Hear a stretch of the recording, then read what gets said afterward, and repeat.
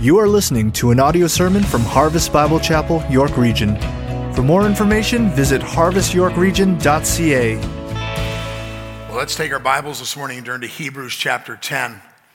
I trust that the celebration of this day has not overwhelmed from what you've heard in the theology of what we have been singing and the reality of what we've been taught, even as we have been lifting our voices in praise and adoration to our risen Savior.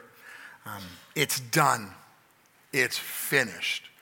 And the receipt that all of it is true is found in the resurrection of Jesus Christ. The sadness and the despair of Friday, the loneliness and the pathetic reality that Christ has died for us, is all swallowed up in the hope and the reality now that He is alive.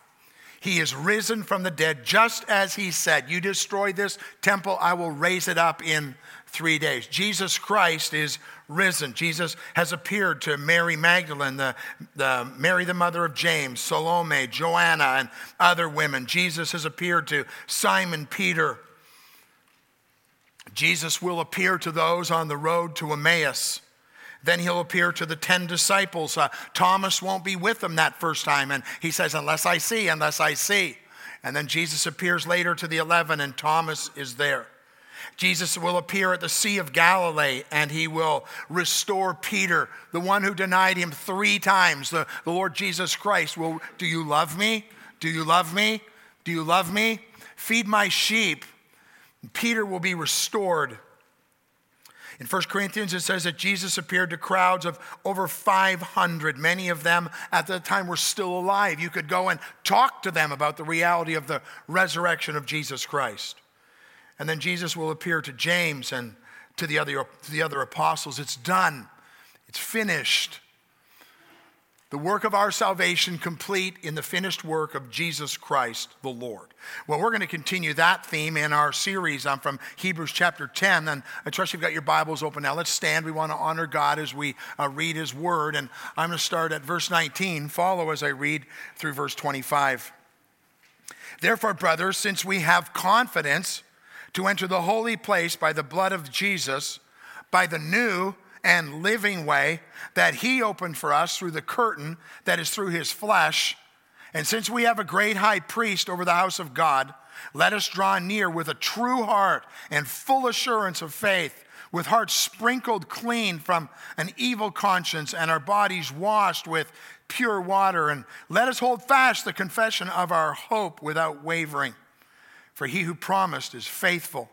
And let us consider how to stir up one another to love and good works, not neglecting to meet together as the habit of some, but encouraging one another, and all the more as you see the day drawing near."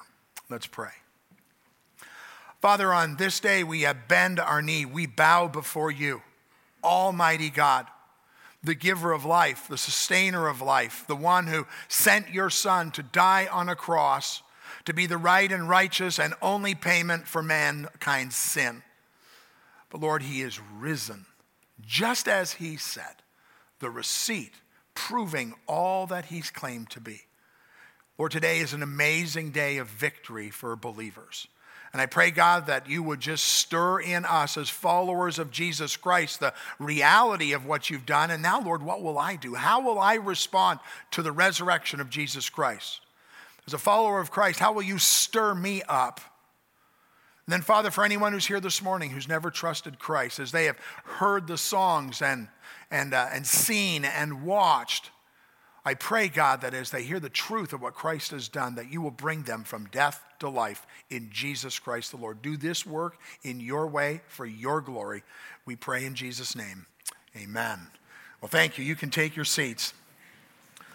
Today, just 2 things we want to take a look at from this text, 2 major themes. The first one is, I have confidence. First thing we want to see is, I have confidence. Knowing, brothers, since we have confidence. Because of the finished work of Jesus Christ, the whole picture has changed. Before, with the sacrifices, they had no confidence. They knew that the sacrifice would cover their sin, but they knew it couldn't take away their sin. And so they had to keep going back over and over and over again, and they could have no confidence.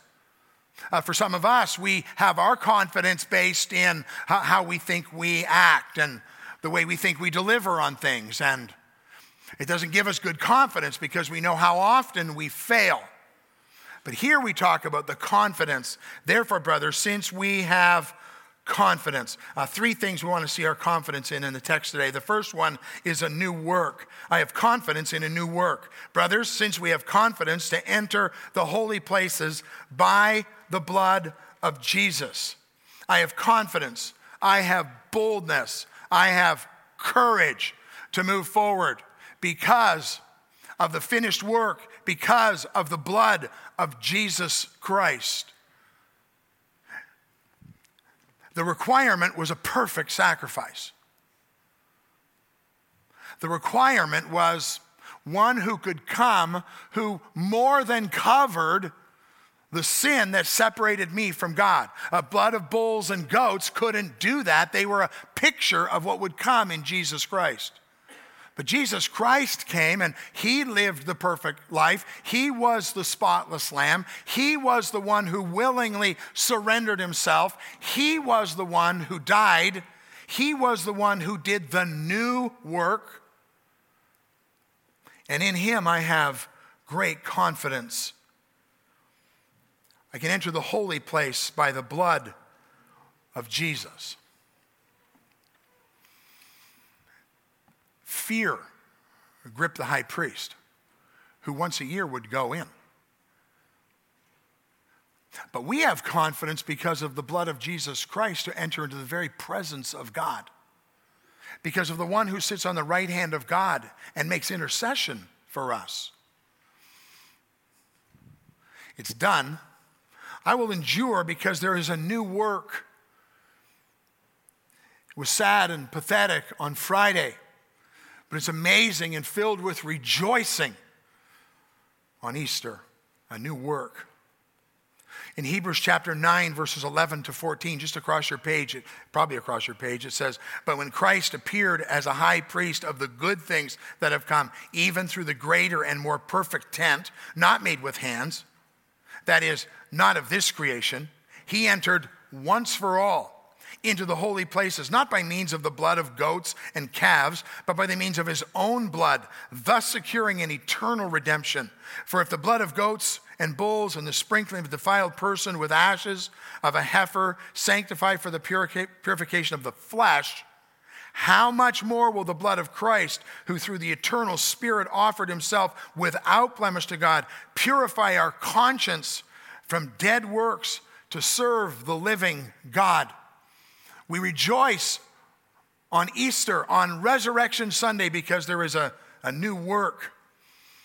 And we have great confidence because of that work. And then the second thing, we have a great confidence because there is a new way. There's a new way. Look at verse 20. He says, "By the new and living way that he opened up for us through the curtain, that is his flesh." The veil separating man from God's intimate presence is forever opened wide because of the finished work of Jesus Christ. In Matthew chapter 27, verse 51, it's Good Friday. Jesus dies, and behold, 27:51 Matthew, "And behold, the veil of the temple was torn in two from top to bottom." From bottom to top, man could have done that. From top to bottom, God did that. "And the earth shook, and the rocks were split." An entrance has been newly inaugurated for us into the very presence of Almighty God. There's a new way. Before, man was coming and through the sacrifices and trying to figure it all out and understand he would have to go back again, and he'd have to go back again, and he would have to go back again. But now there's a new way and a living way that's been finished and finalized in the work of Jesus Christ. A new way. And thirdly, we have a new relationship, verse 21.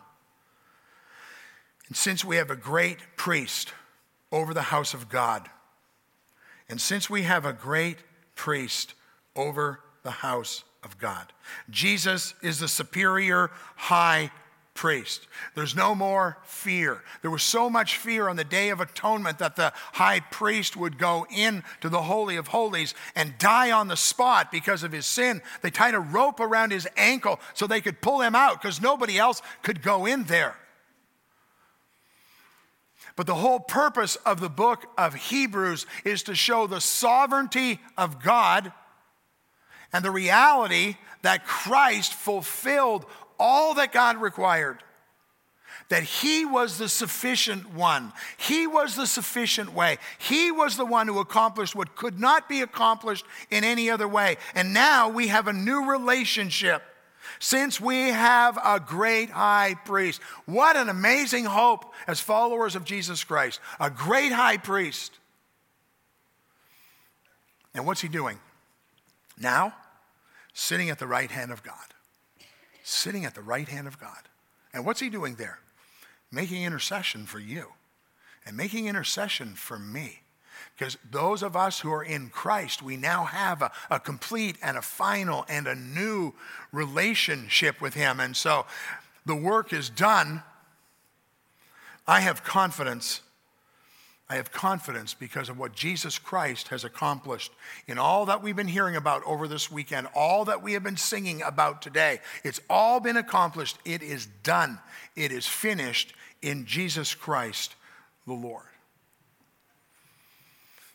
Many of you in the room have put your faith and trust in Jesus Christ. You've come to the place of understanding what Jesus did and why he came, and you transferred your trust from what you were believing in before that wasn't going to take you anywhere good, and you put your faith and trust in Jesus Christ.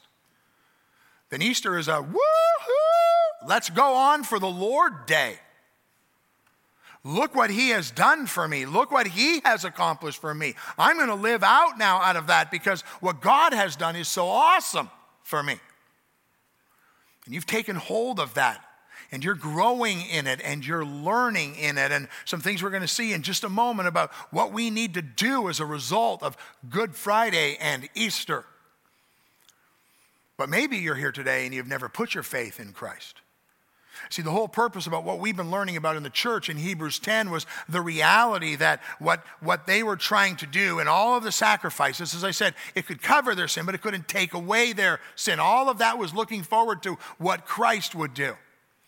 But maybe you're here today and you're not wrapped up in sacrifice. You never sacrificed anything in your life.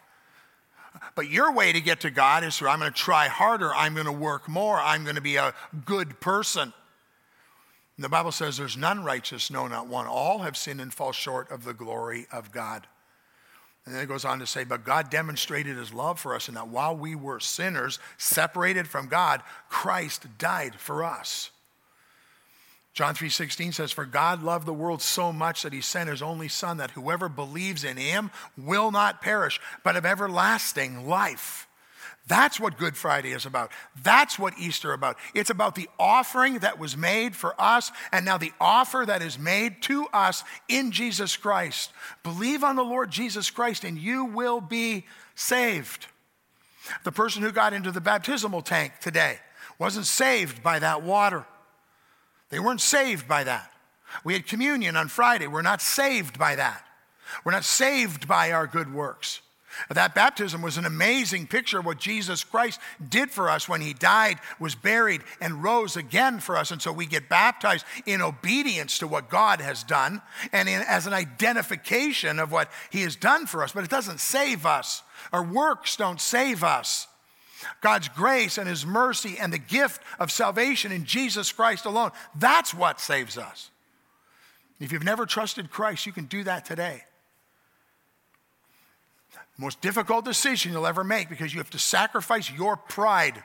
You have to set aside your, I think I can get there on my own, to understand I can't, and God did it, and he offered me the gift, and I need to receive that gift today. Believe on the Lord Jesus Christ, and you will be saved. You can do it right where you sit. You can do it right now. And today you can know Jesus Christ, the Lord. I have confidence because of what Christ has done for me and who Christ is in me. Well, what do we do with Easter? follower of Jesus Christ, what do we do with Easter? And the second part of this message is entitled, I am committed. I am committed. Look at verses 22 to 25. Let us draw near with a true heart and full assurance of faith, with our hearts sprinkled clean from an evil conscience and our bodies washed with pure water. And let us hold fast the confession of our hope without wavering, for he who promised is faithful. And let us consider how to stir up one another to love and good works. This whole picture of enduring, this whole picture of going on, this whole picture of I'm not going to quit. What do? I draw near. I hold fast. I consider some things. Enduring brings with it the idea of it's hardship. It's not going to be easy. Anybody who pretends to tell you that your walk in Jesus Christ will be a cakewalk, it won't have any journey, they don't understand what God's word says. Job went through difficult times. Jonah went through difficult times. Paul spent most of his Christian life in prison. The rain falls on the just and the unjust, God's word says. We're called as followers of Jesus Christ to endure, to hang in there, to keep on going. That was so critical for these people in Hebrews because they were under persecution. They were facing the trials. It was difficult for them. And it's like, don't give up, don't give up, don't give up, but rather endure, endure.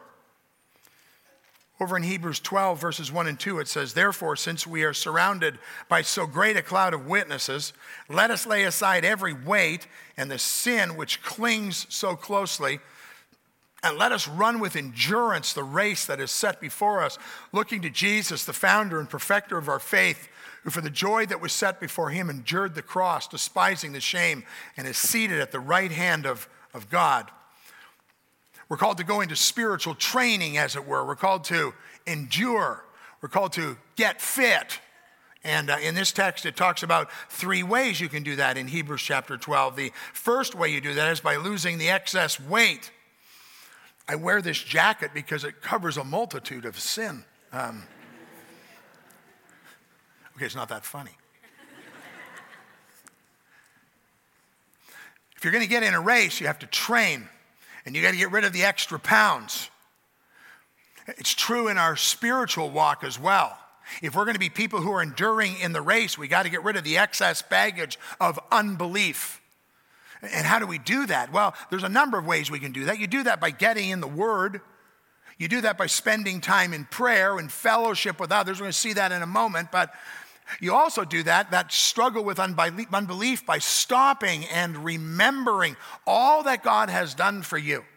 We so often are looking forward, so quickly looking forward, and we forget God has been faithful in this and this and this and this and this. And if we would just stop and remember, the eyes of our faith would be open to go on and serve the Lord. We need to exercise the reality of dealing with the unbelief, lose that extra weight.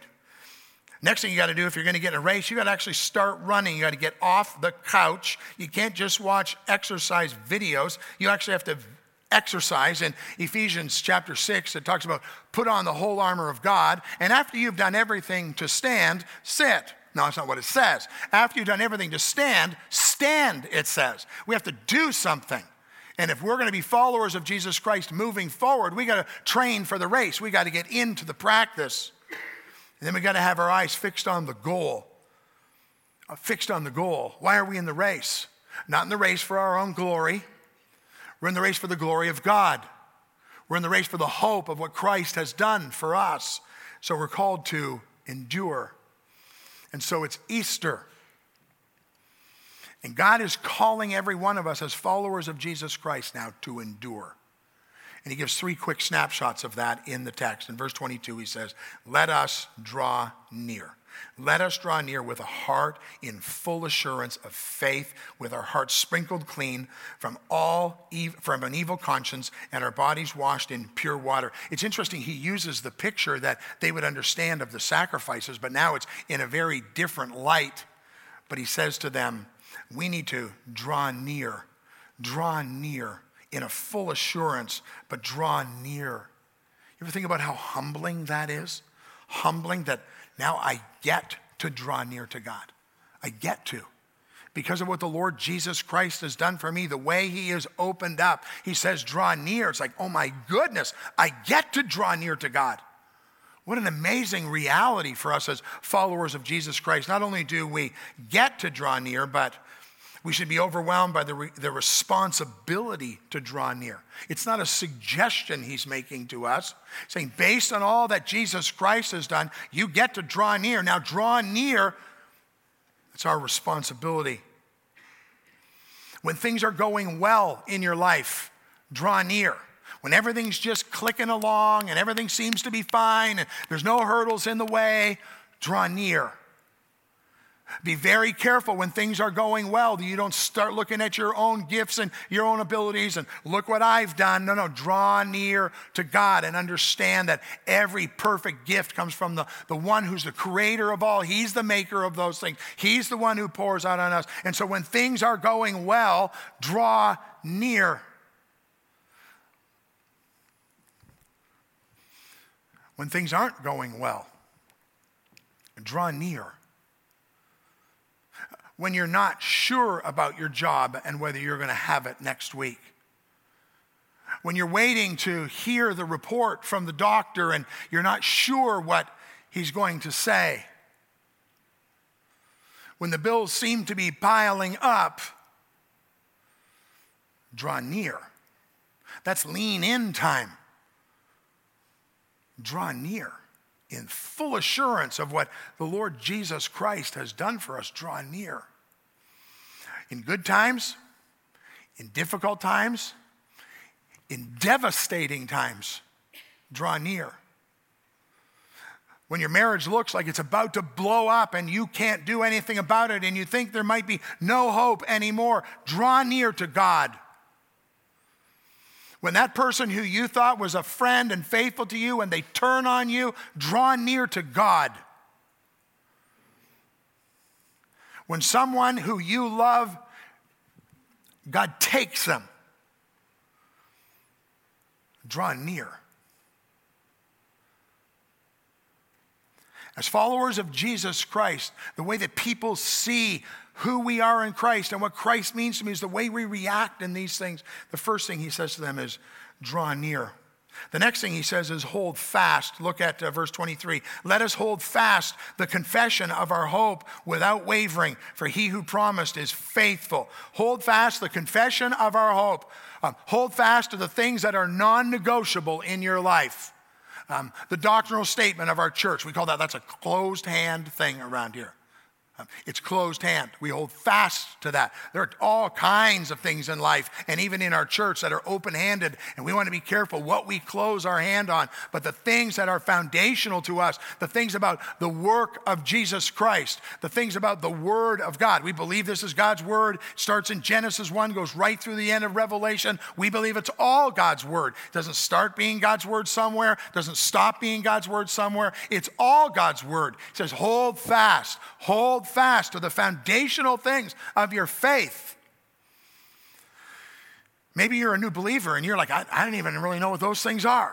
Well, go home, get on our doctrinal statement, and take a look and see what we think are the things and what we believe are the things and what we hold fast to are the things that are our confession. Hold fast. How do we do that? Well, you do that through study and you do that through prayer. But you do that through the promises too. You want to hold fast to the confession? Remember the promises of God's Word. Look back in God's Word and see His promises and hold fast to them. But then there's the promises that are still coming. I will never leave you nor forsake you. I won't let anything come on you that with my help, God says, we can't get through this together. You surrender to me in this. We're going to get through this together. There's a promise. How about this from Romans, that God's Spirit intercedes for us with groaning that we don't even understand. When we're going through the most difficult time and we're crying out to God, I don't know, I don't understand, I don't know. It gets to heaven and it's clear because of the Holy Spirit of God. That's His promise to us. Hold fast because of the promises.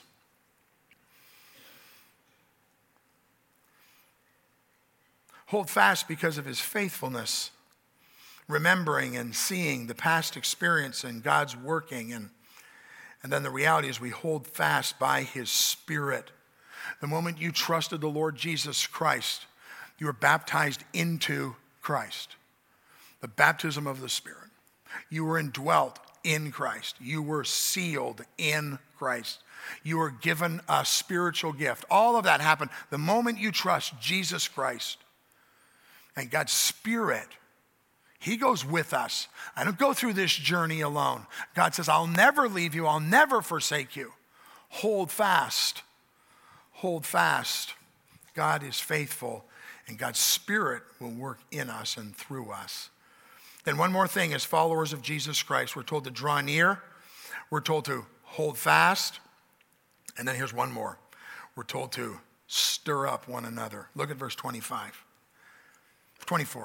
And let us consider how to stir up one another. Now here's the problem. Some people stop at that point in the verse. That's not a good place to stop in this verse. It doesn't say, let us consider how we can mess up the church. Let's consider how we can cause a ruckus around here. Some people do that, and they just seem to have the gift of stirring up. That's not what he's called us to do. And so if you're a stirrer, read the rest of the verse to what God calls us to stir one another up about. The actual picture of stirring up, in some of the texts you might have said, consider how you can spur one another on to love and good deeds. It's a picture of being on a horse, and you give that thing a kick to get it going. I would prefer not to use the picture of you being horses, and so I'm going to stay with stir up, okay? But consider how you can move one another on. Not to struggle, not to hardship, not to pain. That's not what the text says. But he says, consider how you can stir up one another to love and good deeds. That's what we're called to do. Bring love to people. Yeah, totally wrapped in truth. It's not loving to not tell the truth, but stir up one another with love filled with the truth of God. And stir up one another with good deeds that honor the Lord Jesus Christ. Some ways we can do that are the reality of understanding that we're in this together. The Christian life was never designed to be lived in isolation. And so consider how you can stir one another up. We do that in fellowship. As I grew up as a kid, I always thought fellowship was what you did once a month after church on Sunday night, downstairs in the basement, coffee, tea, some juice and cookies for the kids. I thought that's what fellowship was, because that was the fellowship time. Let's go downstairs for the fellowship time. That's pathetic. That's called juice and cookies downstairs in the basement. That's not fellowship. You can go downstairs and have no fellowship in that. Fellowship is doing life together. And I'm sure there were people who understood. I was just a kid. I didn't understand. I'm sure there were people who did understand, and they were going down and they were spurring each other into love and good deeds. But hey, the Church of Jesus Christ operates when we fellowship with one another. Consider how you can stir one another up in fellowship. We do that in our walk with Christ. I love that as being a picture of what we do here at Harvest with worship, walk, and work for Christ, and walk being in small groups. That's where we do life together in our church. This is important. This is critical, what we're doing here. But where we lean on each other and where we help each other and where we really spur each other on to love and good deeds is where we're hands-on, in fellowship, walking together in Jesus Christ. Consider how you can stir one another up into love and good deeds. Consider how you can stir one another up in bearing burdens for each other. And what is the need that you know that someone has in our church that you could come alongside and you could help them and you could encourage them, bearing one another's burdens?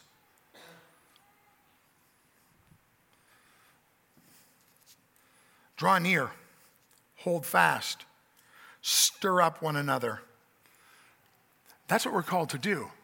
It's Easter. The Lord Jesus Christ is risen. And now we live out of the abundance of that to do these things. Well, so what? Verse 25. Not neglecting to meet together as the habit of some, but encouraging one another, and all the more as you see the day drawing near. All the more as you see the day drawing near. Don't forsake the assembling of yourselves together. Again, when I was a little kid, that was the verse that was used like, you're going to church, you're going to church. Ow, I don't want to go to church. You're going to church, right? Probably not a bad application of it when you're a 15-year-old butthead who needs to be, you're going to church a few times, but that wasn't the purpose of this verse when it was written. These people were under persecution. These people were under pressure. These people were struggling in their faith. And they're like, I don't think we can go to church anymore. It's just too hard. It's just too difficult. The pain is just too great. And the writer's going, he's saying, draw near, hold fast, stir up. Don't give up on getting together as the body of Christ. That's what we do. Don't forsake that. Don't neglect that. Make sure you do that. But then he finishes the verse and he says this,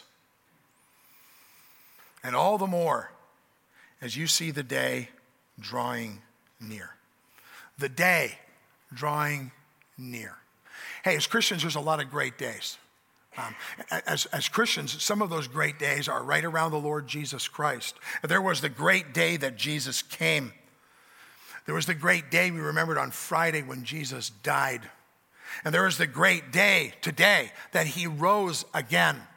And there is the great day, this one, that he's coming again. He is coming again. All the more as you see the day drawing near.